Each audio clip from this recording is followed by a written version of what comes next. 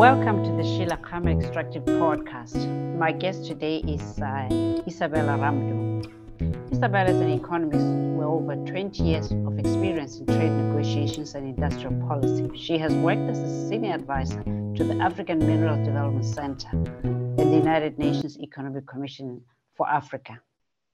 She has also worked as deputy head of program economic transformation at the European Center for Development Policy Management.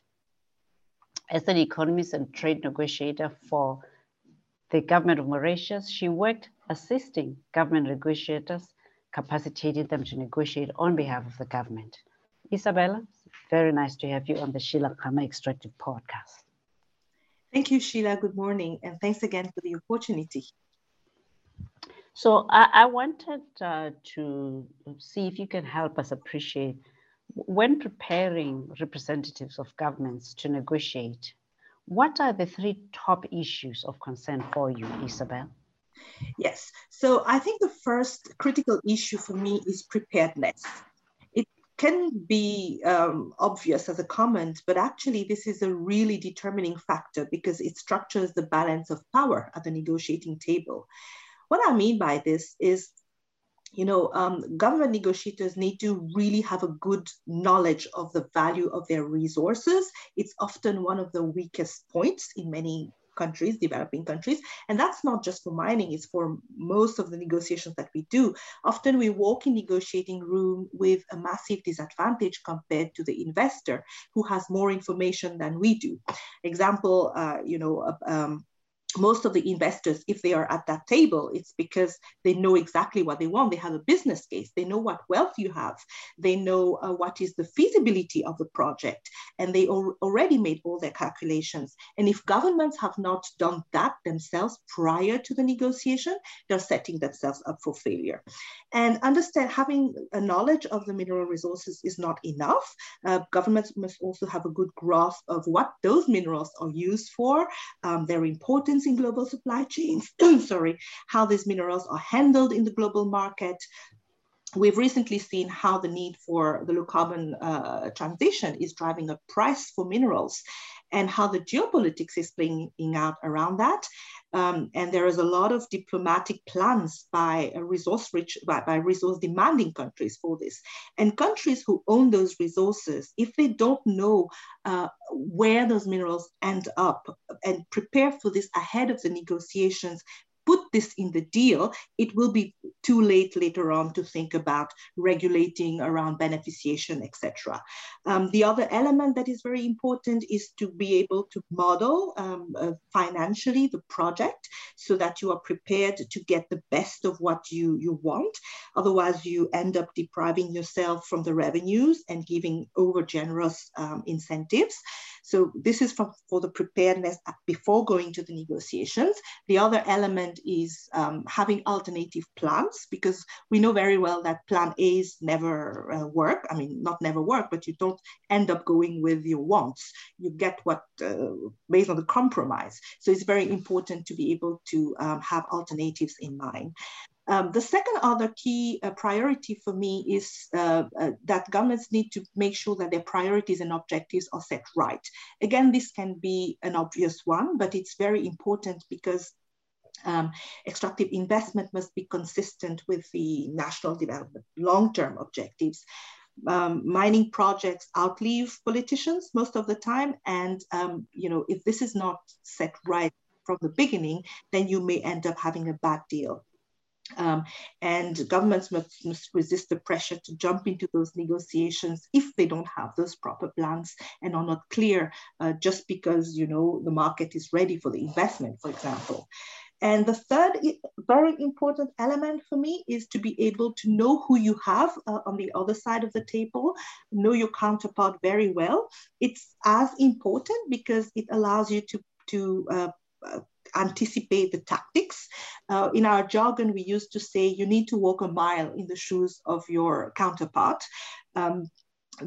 Because the way the company negotiates, the strategy of their teams, etc., is very much a function of the kind of company you're dealing with.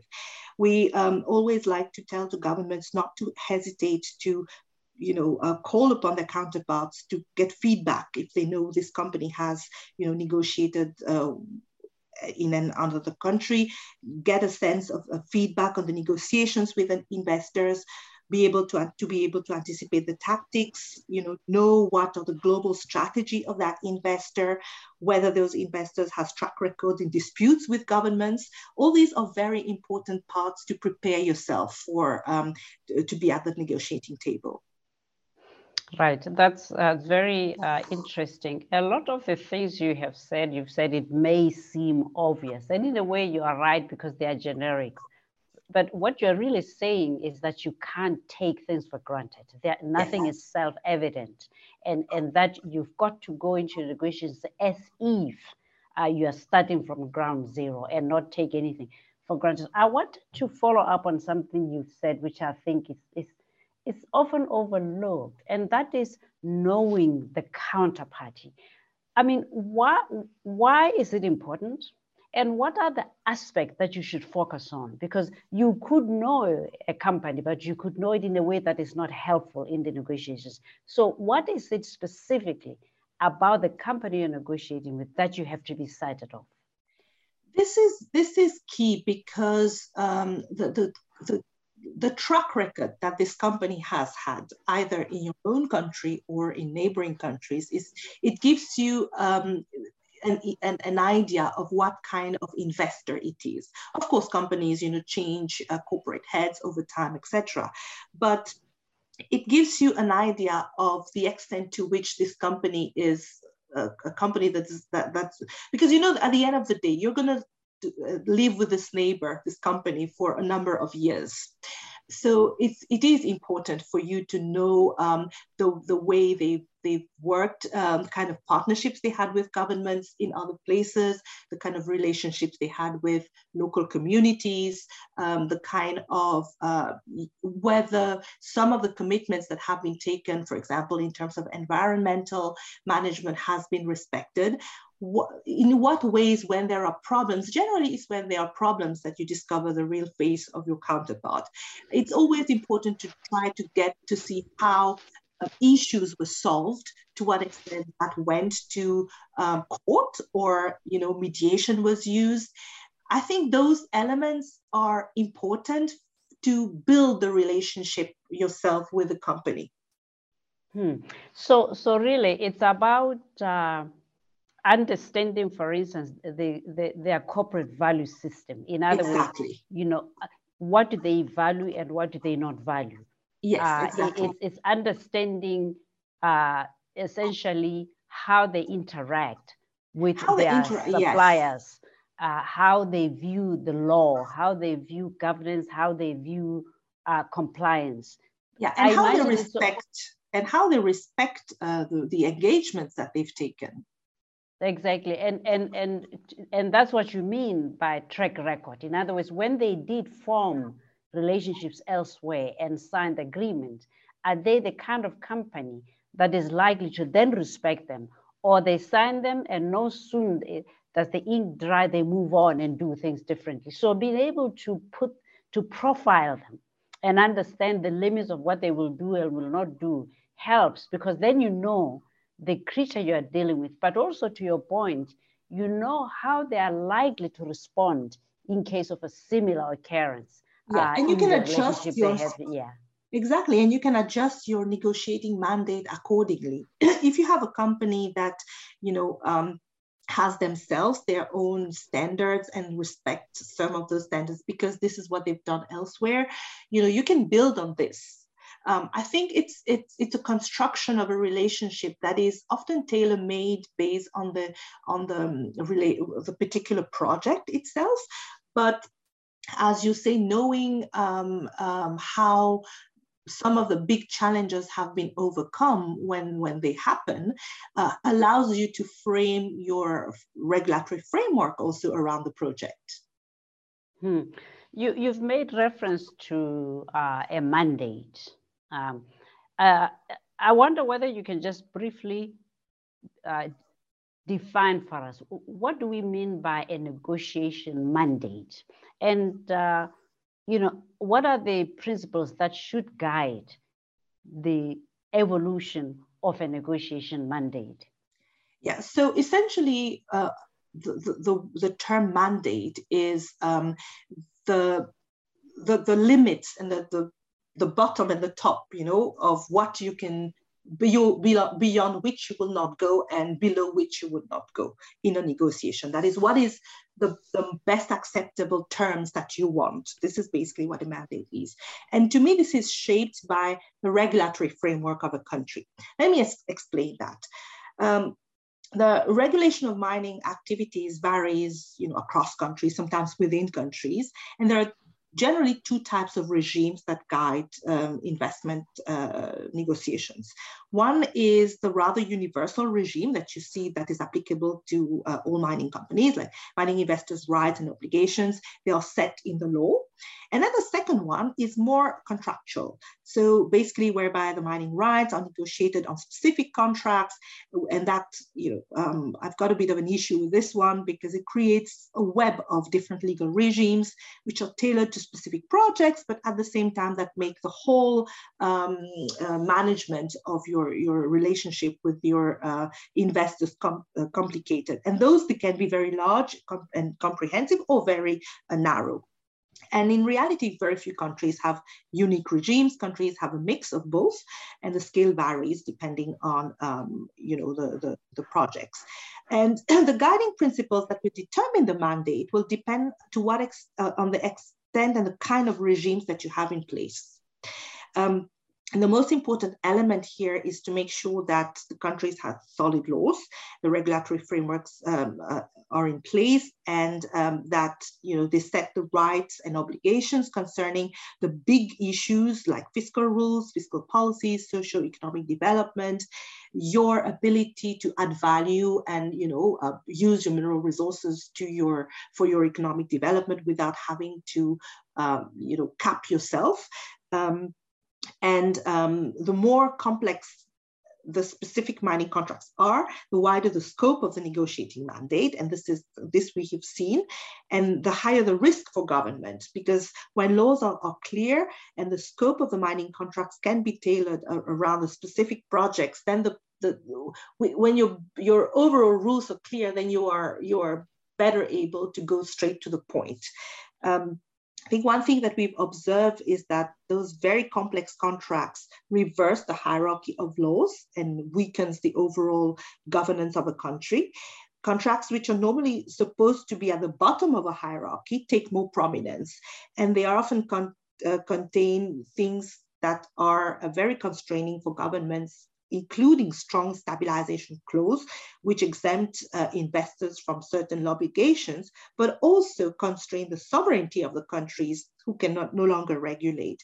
And that's the reason why I think it is very important not to have mandates that are too broad for contract negotiations and maintain them as simple as possible to be in line with the existing law so that you can address very specific issues like duration of contract, specific environmental regulations pertaining to a mine site, rehabilitation plans, agreements around community development, etc., that are that are relevant to the particular project.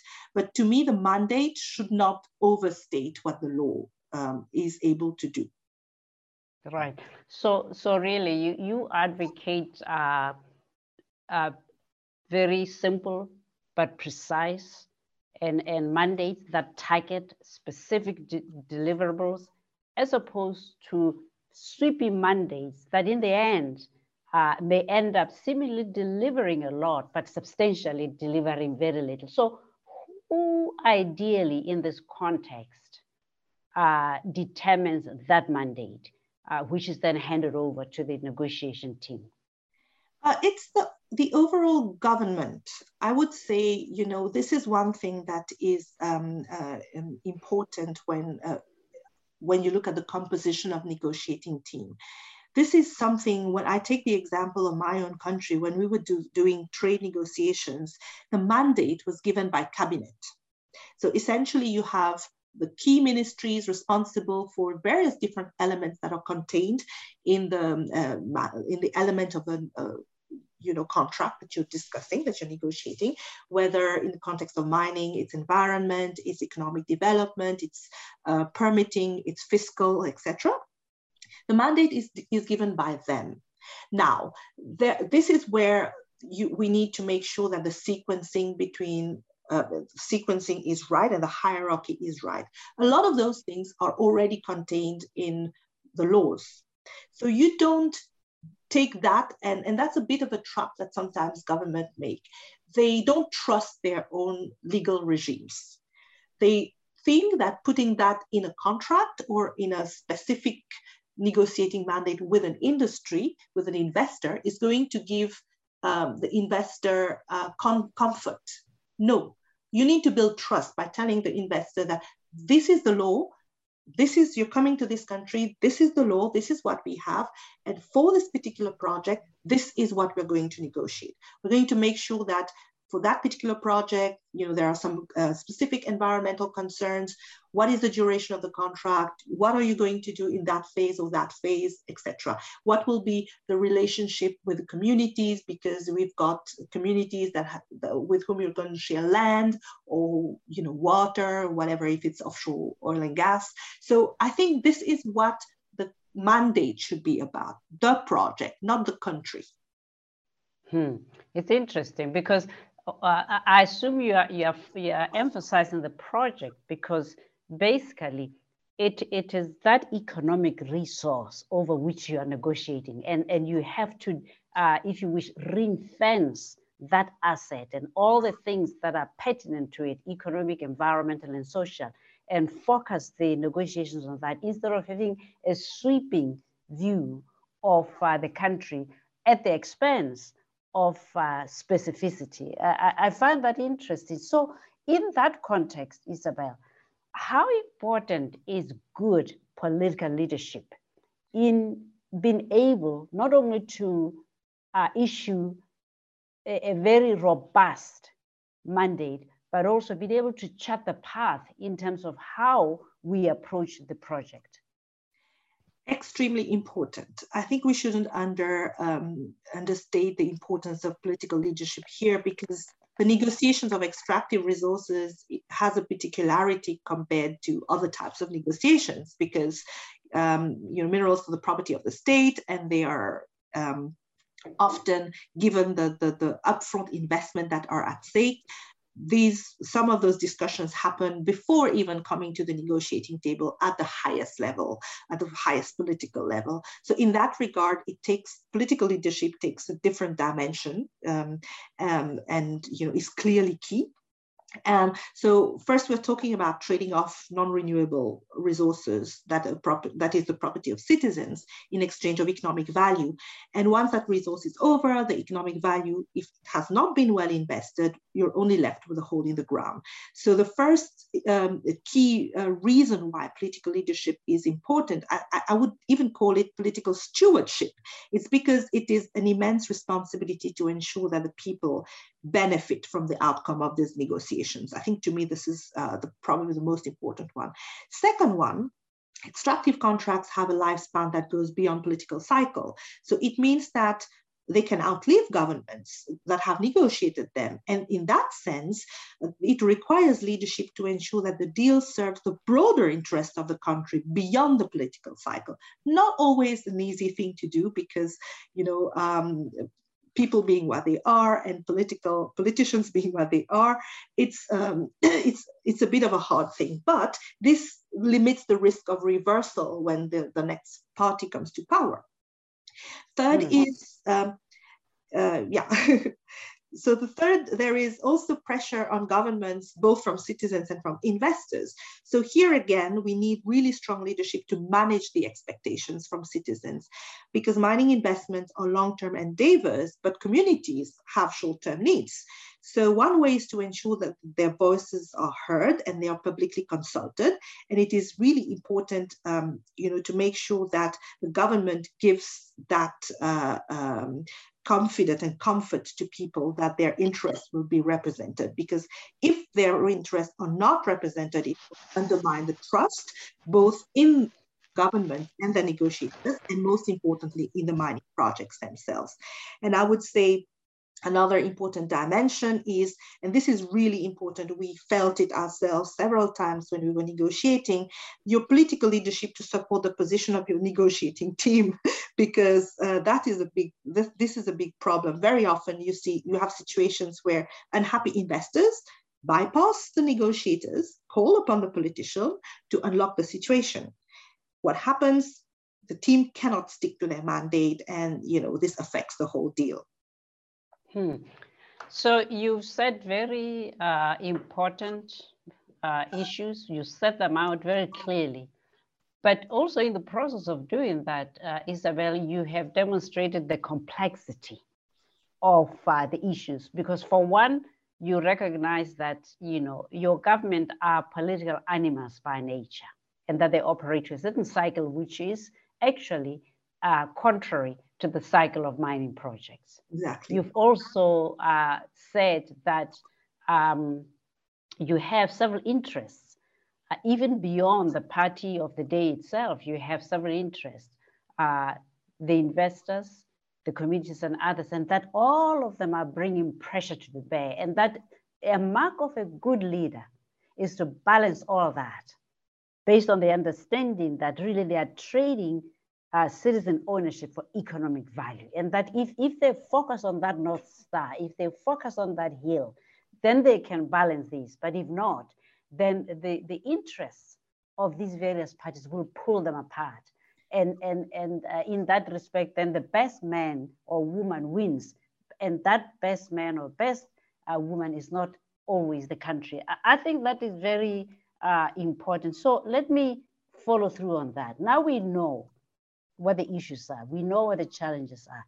To succeed, I mean, what are the critical success factors of a sound negotiation strategy? What should guide us in order to succeed?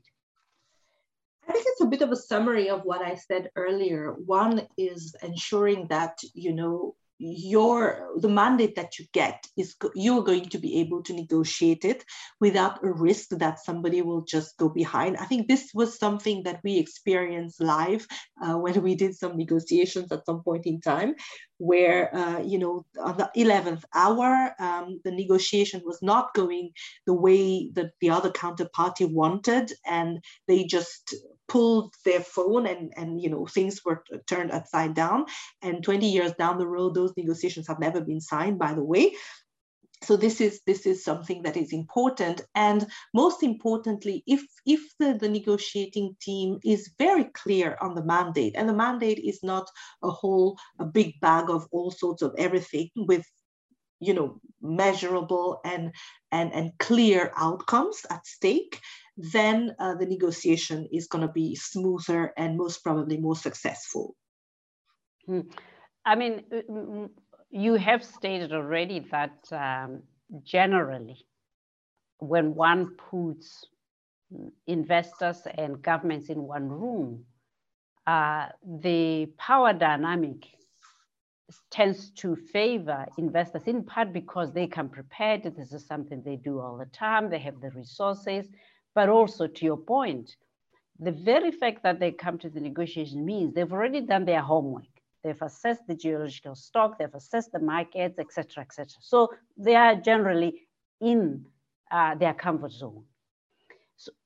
So the question I wanted to ask is, despite all that, do we have any proven track record of successful negotiations between some countries on the continent and investors? And if so, what institutional characteristics do these countries display? Yeah, I think there is no easy answer to this one, because I think it depends on how you measure success. Are we looking at the overall mining contribution to the economy, the number of jobs that the project or the mine has created, the revenue it has contributed, or are you looking at to what extent people are feeling that they've benefited from it? I think the measure of success, how you measure success will answer that question. Or are you looking at, the environmental footprint? Sometimes you have mining projects that have contribute really well to the economy, but then suddenly you have some big environmental disaster, and then, the deal is thrown out of the window because there is a dispute between the investor and the government. And also now we're seeing many deals are being questioned because of lack of transparency over the way this has been negotiated.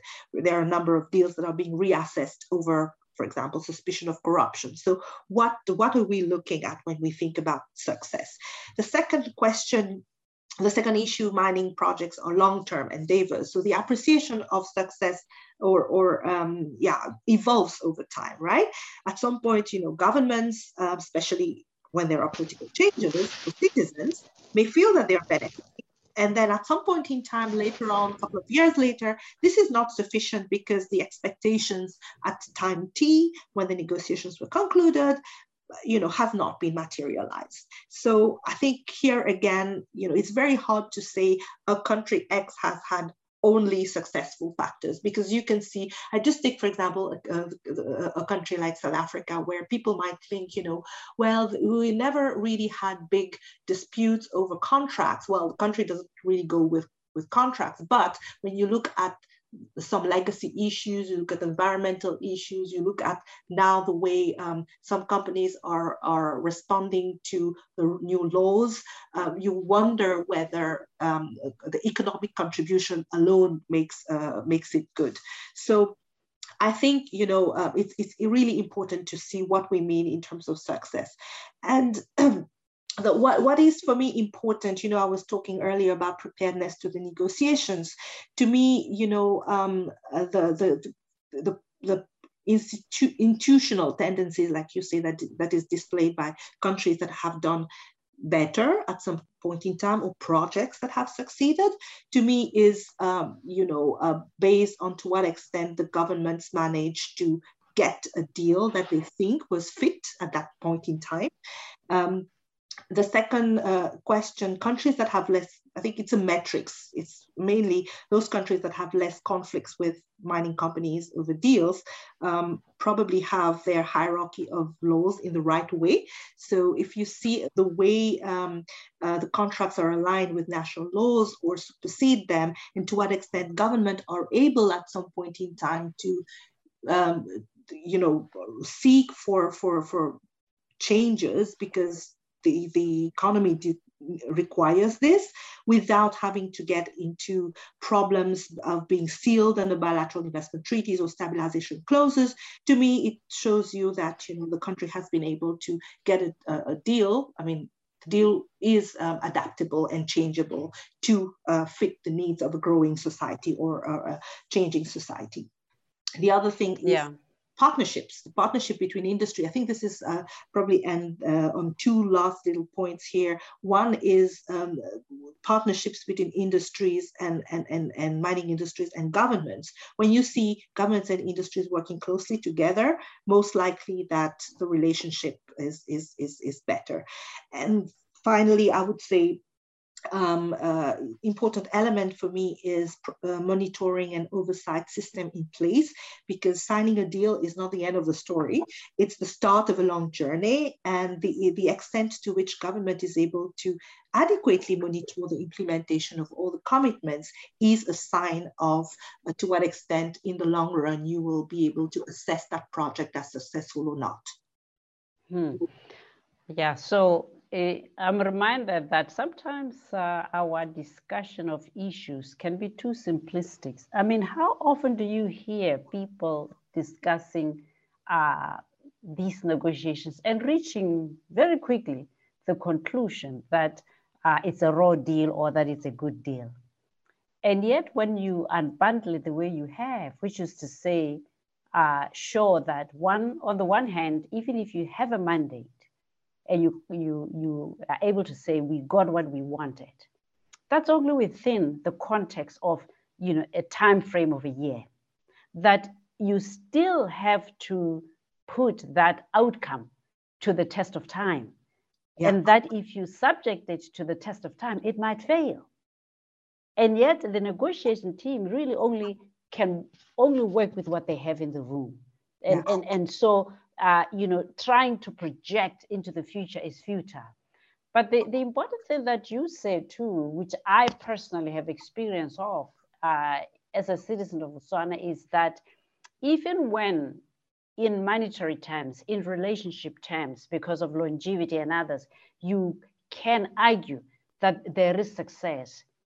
The very fact that the social, political, and economic dynamic of a country changes means that when the next generation reflects on what the past generation delivered, they often feel it was suboptimal because they are looking at it with today's lens.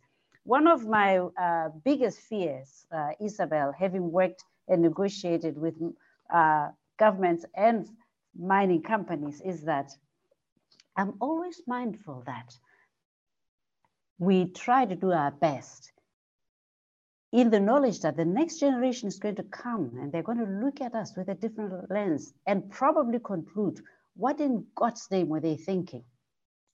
And that they will judge us harshly because their own yardsticks at the time will have changed completely. And I think it's an important reminder for us to avoid jumping to conclusions, one or another. But something we know, quite apart from that mining companies or oil companies are more equipped, is that actually the executives are also better paid and potentially more motivated to succeed.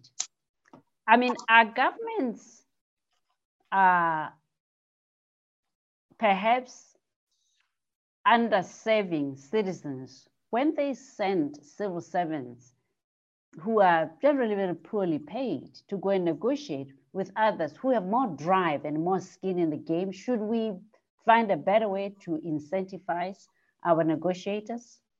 Yeah, this is clear. I mean, this is a clear problem that salaries of public officials, even if you're not negotiating, the bottom line is public officials are poorly paid compared to anybody else. I think this is clear. And the key challenge is not just the salary, it's the frequent turnover in government, because good people leave. Good people get poached, they get better offers and they leave. And therefore, not only the governments are not able to retain them, the government has to start all over again to train people to be able to deliver on the public goods, and in that context to go and negotiate. It is a constant problem and a pervasive issue, especially in developing countries where on average salaries are low. And definitely those low salaries do not attract high caliber negotiators. And if governments want to be the solid team, they definitely have to make an effort to remunerate their staff better. I don't think the solution is to outsource negotiations to external actors to bridge that gap, because there might be some conflict of interest there. What I can share with you in terms of my own personal experience working for a small country that was understaffed. We are a country of 1 million people with 10 people maybe maximum in a trade negotiating team. What we found as kind of solution, if you want, to this problem is to build real multi-dimensional and multi-stakeholder teams. So what we had trade, in our case, trade negotiating teams that were multidisciplinary. So you would tap into the technical expertise of your other ministries in terms of knowledge for the particular project that you're negotiating for. You tap into interministerial expertise as well, because this is very important. It's not just the technical nature of things, but also making sure that you get the buy-in of your other ministerial counterparts, because at the end of the day, these deals have to be endorsed by Parliament. But most importantly, there is this multi-stakeholder approach that we had taken at that time when we were negotiating, because you have a lot of talents within the private sector in your country for whom you defend the interests. So when the government is negotiating, they're not negotiating for themselves. They're negotiating for their own local industries and on behalf of the citizens, of course, but bringing in the expertise from these other stakeholders group, in particular those that have business acumen, is a gold field. We did this when we were negotiating trade. We always had made sure that all the representatives of the industries that would be impacted by the agreement would be represented. Of course, the chief negotiator is a public official, but the brain, if you want, is infused by what other people in the country can contribute. I think it's not the ideal solution, of course, because what you would want is government itself to have real good negotiating teams. What is important also to say is that negotiation is a full-time job. It's not something that you do in between two files. And that's one of the weakness in many government bodies that we've seen, even in our own countries. Because if you are doing negotiation in the morning and then you're doing something else in the afternoon, you never get the acumen for that. So I think beyond the fact that there is need to really invest in good quality teams, working with the talents that you have in the country and maybe in the region across the countries, could be a way for governments to beef up their capacity. It's interesting because what you are really doing here, Isabelle, is that you are recognizing that the sovereign entity and the nation, with all its component parts, is the interested party here, and that the government is just an agent, and that it's important to see beyond the government and public service resource and extend this reach to the whole country, including your private sector citizens who themselves bring skills to bear. And that if we move into the negotiation room, having drawn from these elements, we are better for it. I think that that is very important, because if you take countries, for instance, as an example, like South Africa, with a very strong private sector and a very long history of private sector, not to use the skill and knowledge in that country to help the government negotiate trade deals, wherein you know that the ANC is a relatively young government compared to industry, is a travesty. Yeah. Because at the end of the day, it is the country as a totality, including the private sector, that is sold short of its own potential. And I wanted to ask you, you worked for the African Mineral Development Center, for instance. In your observation, how prevalent is this willingness by emerging market countries to work with the private sector to foster national interests when negotiating with not just investors, but also negotiating international bilateral treaties, etc.? How prevalent is that? I think not sufficiently prevalent. I don't know how many, for example, governments negotiate with their private sector sitting at the same table. I remember when we were discussing, we would bring the private sector with us in the negotiating room. They would sit at the back, of course, but that was not common practice. I think it is really an underutilized resources. Few governments, to me, what I find very sad is that, sad is probably not the right word, but maybe not appropriate. They'd rather get support from outside rather than go and get support from their own legal experts in their own countries that have done very well in other economic sectors. So, there is a tendency to think that local competence is not good enough, that probably what comes from abroad is more, is better. I'm not saying that it's not necessarily the case, but you probably have to look within your own country, and most probably, local experts. For example, when you're talking about private sector, this is a way for you also to get to understand how the private sector works when you are from the public sector, because you're negotiating with an investor who is a private entity, and bringing along with you your own private sector allows you to walk in those shoes. It has multiple advantages, but I don't think it's sufficiently tapped into. I think it should be, governments should really work more with their own expertise, including at the regional level, I think. Well, I've always thought about that myself. I think, it's hard to speculate, but I think part of it is that, especially in Southern Africa, I use again South Africa, because the industry, especially large industry, has always been in the hands of white people. If you then later on bring a Black government that historically has been at loggerheads with the industry and sees the industry as having perpetuated certain injustices, it's a bit difficult to reconcile and suddenly create a sense of nationhood. But I do think that is why your point on good leadership is so important. Good leadership rises above that, period, and realizes that once you have dealt with the political dispensation, you move forward, and you take every bit of your country's resources forward, including people who previously might have been on the other side. But there you are. That's a discussion for another time. Isabelle, thank you very much for your time. I've enjoyed having you on the Sheila Khama Extractive Podcast. Thank you very much, Sheila.